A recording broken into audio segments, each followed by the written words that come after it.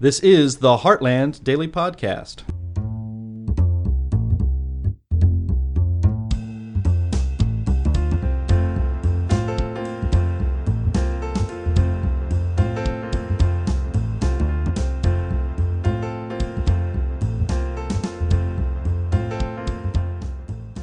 Hello, everyone, and welcome to the Heartland Daily Podcast. This is Anne-Marie Schieber from Healthcare News. Now, here is a question you might ponder the next time you are in a hospital. Can you trust the doctor? I mean, is your doctor going to treat you in a way that is best for you, or does your doctor have to answer to another authority with an established protocol like hospital corporations or private equity groups and whatever, they're desiring to do? This is not something many of us really thought about until COVID. And then we saw these hospitals deny treatments with drugs like Ivermectin, even though their patients and their families and their family doctors asked for them.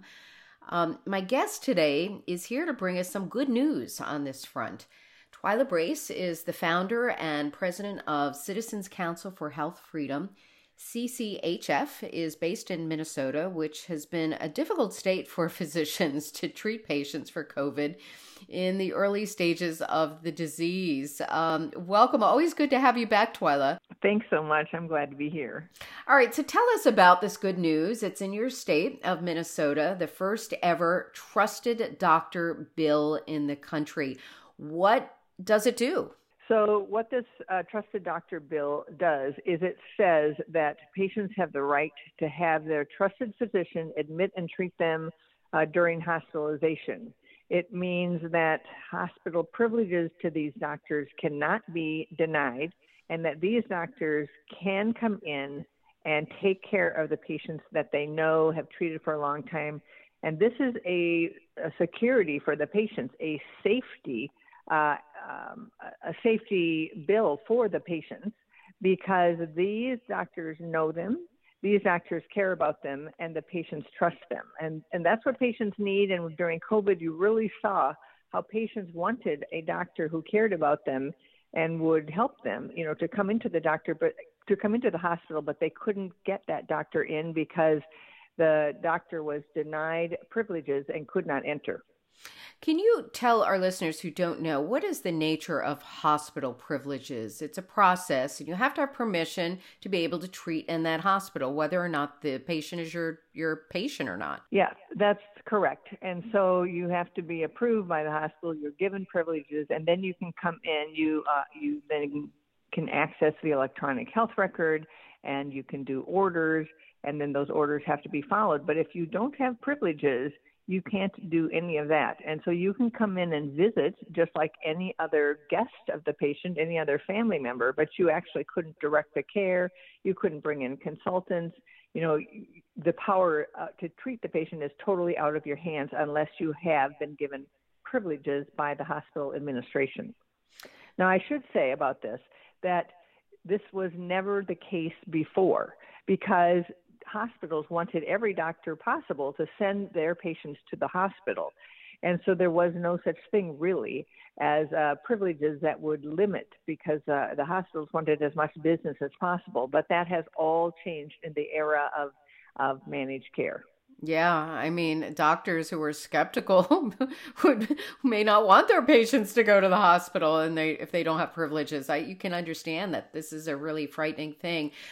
What do you think? What is the prognosis for passage of this bill? So I do not believe it's going to pass in Minnesota because of our legislature. But the wonderful thing about this is it is a bipartisan bill in the Senate. So we have a Democrat and 2 Republicans on it, which shows the strength of the issue.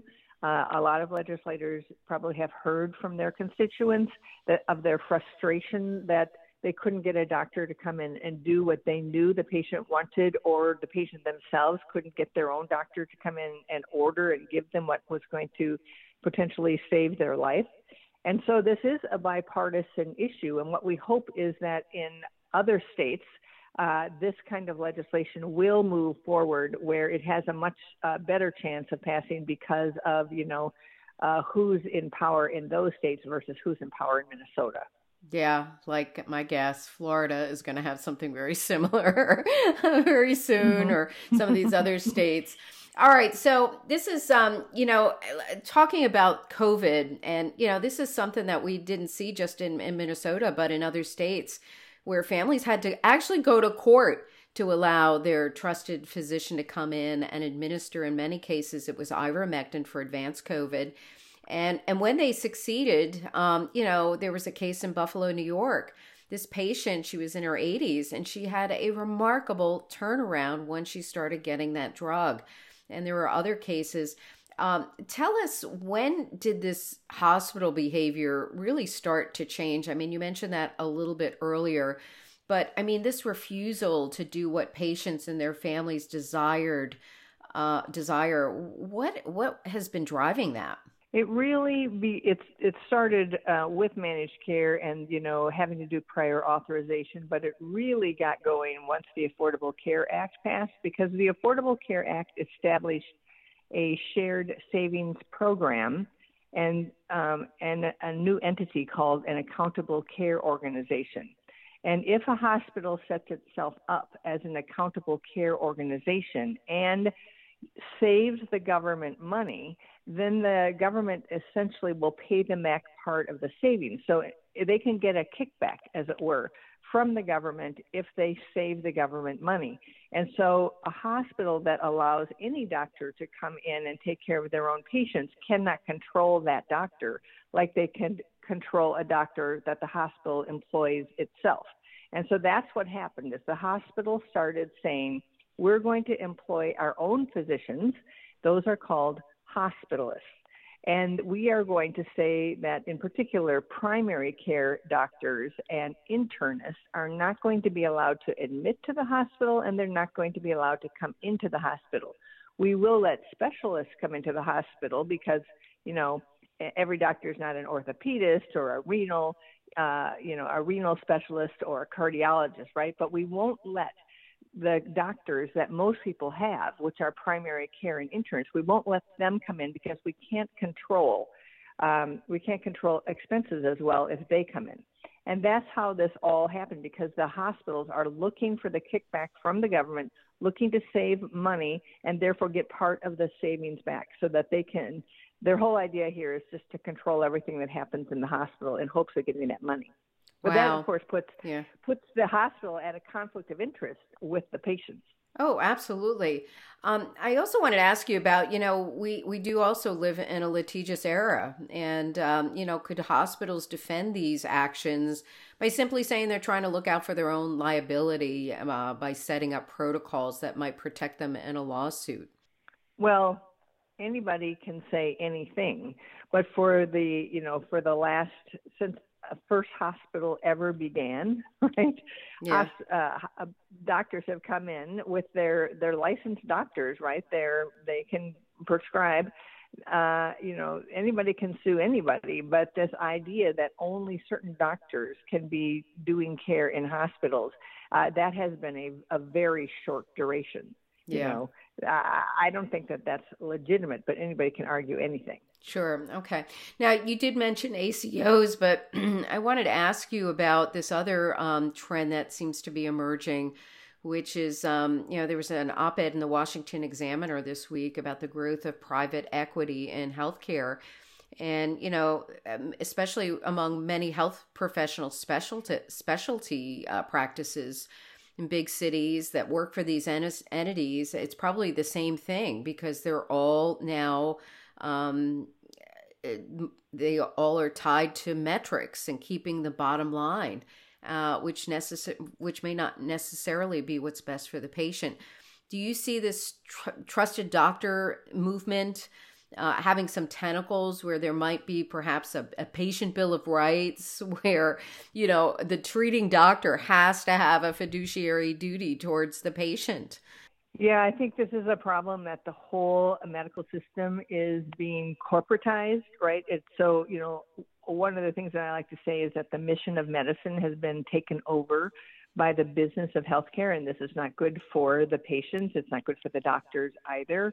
And so everybody, all the corporations out there are seeing this opportunity to seize this money-making business, because everybody needs healthcare. Everybody's going to get sick. Everybody's going to die, right? And so they have been given this power to essentially seize physician practices and tie the hands of doctors. And so, I think this is one of the reasons why our organization is working to build a parallel system called, we're calling it the new framework for health freedom. And with starting with the wedge of health freedom at jointhewedge.com. This is where we're trying to call doctors back to private practice. So there's a new survey out that found that 74% of physicians are employees today. Employees, Wow. Which means that they do not work for the patient. They work for their employer, right? This is bad for medicine, bad for patients, bad for good and ethical care. And so we really have to move in a different direction. And most physicians don't really like this, because this is not what they studied for. It's not why they spent 15 years of their life going to school, to have other people who don't know and don't see patients tell them what to do when they see patients. Tell us, what is the wedge? Tell us about this project. So the wedge of health freedom is the foundation of our new parallel system, which we're calling the new framework for health freedom. So the wedge is essentially a nationwide directory of cash-based direct pay practices. So cash-based, confidential, patient-centered, interference-free care. And so these are the practices, but also we've got 4 pharmacies. We just started to get dentists. We have 1 surgery center. But we are eventually working our way to we want to have hospitals, because this would be a fully parallel system, calling doctors out of the corporate system, the dangerous corporate system, calling patients out of the dangerous corporate system and back to real insurance, which is medical indemnity insurance that pays the patient. Then the patient takes that money. Everybody knows about how much money they're going to get, prices their care accordingly, and then the patient picks the doctor and the hospital of their choice, and doesn't have any third parties interfering. But importantly, the prices won't be anything like they are today, because there won't be all this reporting to the government. There won't be all this reporting to the health plans. There won't be all this interference, prior authorization, retroactive utilization review, all of these things that have made healthcare expensive, most of it having nothing to do with the care itself. So we have overpriced care, or higher prices for the delivery of care than are necessary, because they have to pay for all of this third-party interference and requirements. So that's the wedge, is a place to find the new framework for health freedom. And we're working at the state and federal level to do some of the legislative pieces that would make it easier for hospitals to actually, cash-based hospitals to actually exist. So there's some work here, but we're just last week we brought in about 20 new practices from all over the country. So we're building it. Oh, that's great. And this would be such a hit with the public. If there was like an easy to access directory of places you can trust, that are going to answer to you and not these third parties, I think that would be a huge hit. And I wish you all the best with it. That's just a great idea. Twila, before I let you go, you're also very active on HIPAA, a widely misunderstood concept in our healthcare system, but we're all familiar with it because we all have to sign those forms when we see a doctor. You've been working on this because, patients, like I said, misunderstand it. It really gives people authority to access your private data and not prevent your privacy. So can you tell us what's the latest on this front? Yes, well, it is the 20th year of the HIPAA no privacy rule taking effect. So it took effect in April of 2003. So it's 20 years. And so we are going to spend the month of April with a new campaign called Exposing HIPAA, the Deliberate Deception. And so we will spend the entire month telling people the truth about HIPAA through our radio minutes, through videos that we'll have online, and through a brand new video that we spent at the Minnesota State Fair, we did a man on the street video. So we asked people, what do you think about HIPAA? What do you know about HIPAA? And you'll be able to see from watching that video how people have no idea what HIPAA really is and what they thought once we actually told them what it is. And so it is our intent that we will eventually undo HIPAA and bring back real privacy rights, whether state by state or at the federal level. But we must do this because this is the only way we gain control of what happens in the exam room, because privacy is the foundation of freedom. And while HIPAA exists, all sorts of outsiders can control what happens in the exam room. So we really must get back our privacy and consent rights. Oh, yeah. And we're going through a mental health crisis. And I wonder if people are just super afraid of saying anything to their doctors because it's going to end up on some record somewhere and could maybe come back to harm you in the future. So all of this is great stuff. And we'll keep us posted on how both of those things are going. We'll be watching for this wedge project, and certainly we'll be looking out for your HIPAA information in the month of April. Thank you so much. We've run out of time. It's always a pleasure. I learned so much from you every time you come on the podcast, Twila. It's just great to talk to you. Thanks, Anne-Marie. Twila Brase is the founder and president of Citizens Council for Health Freedom, and I will include a link to their organization in the podcast notes. And thank you, listeners, for tuning in. I mean, if you're not already, we invite you to become a regular subscriber because we always have terrific guests like Twila. And it's just a great way of staying informed on healthcare markets, free markets, and we do other topics as well on the podcast. So all really good things, to learn how we can keep out of the clutches of big government control. This is Anne-Marie Schieber.